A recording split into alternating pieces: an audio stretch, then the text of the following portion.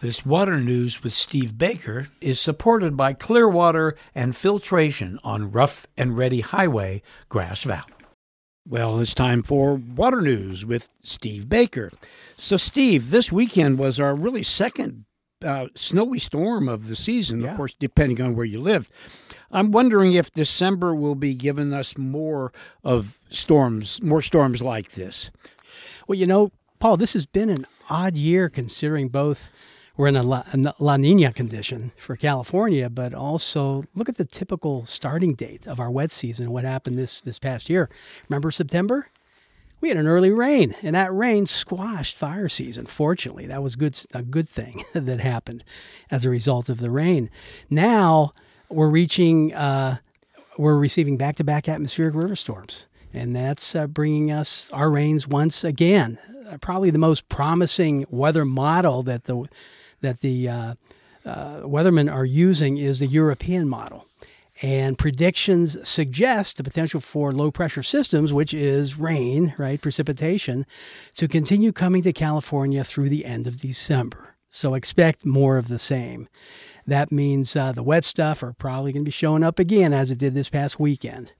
Now, what's so interesting about this particular storm is what has simultaneously been happening in the Arctic.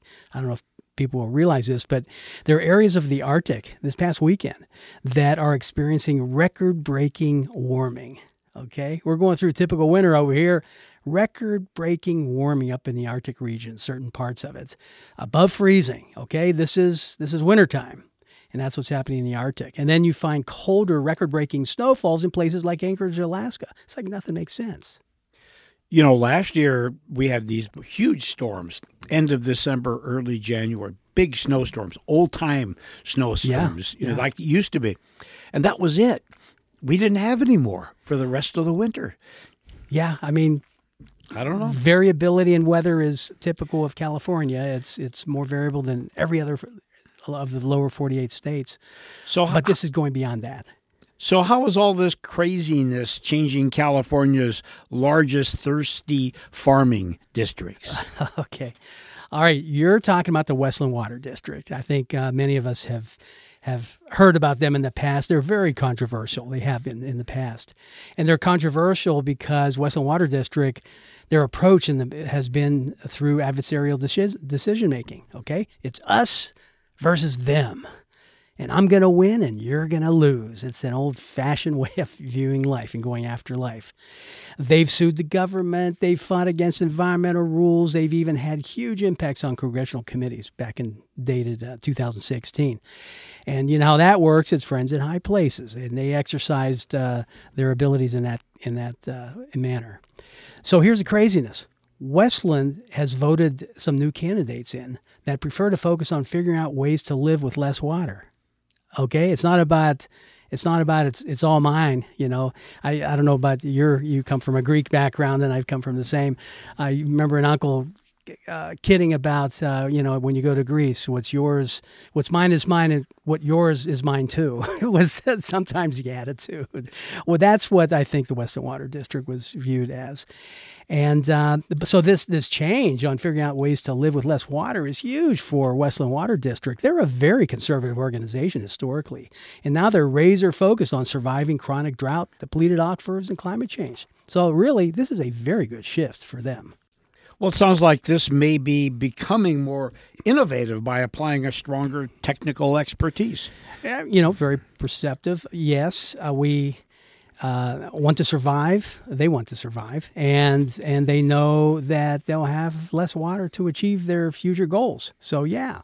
Now I met Sarah Wolf. She at the time, this is back in 2009. I interviewed her for a podcast, and she was the public relations person for Westland Water District.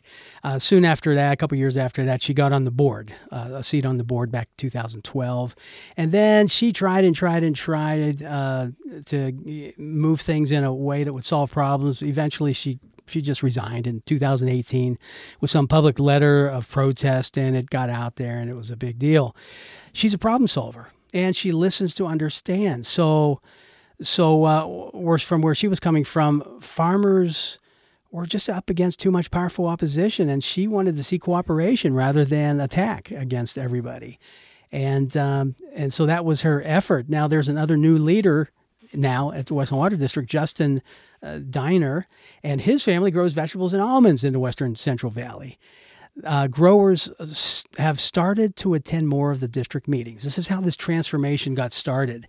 And they began challenging the 2-year general manager. He had been in there for 22 years.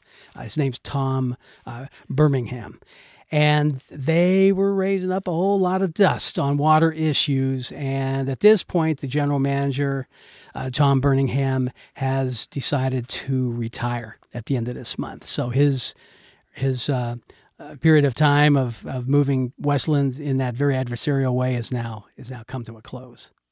So what are they now pursuing? Storing water underground.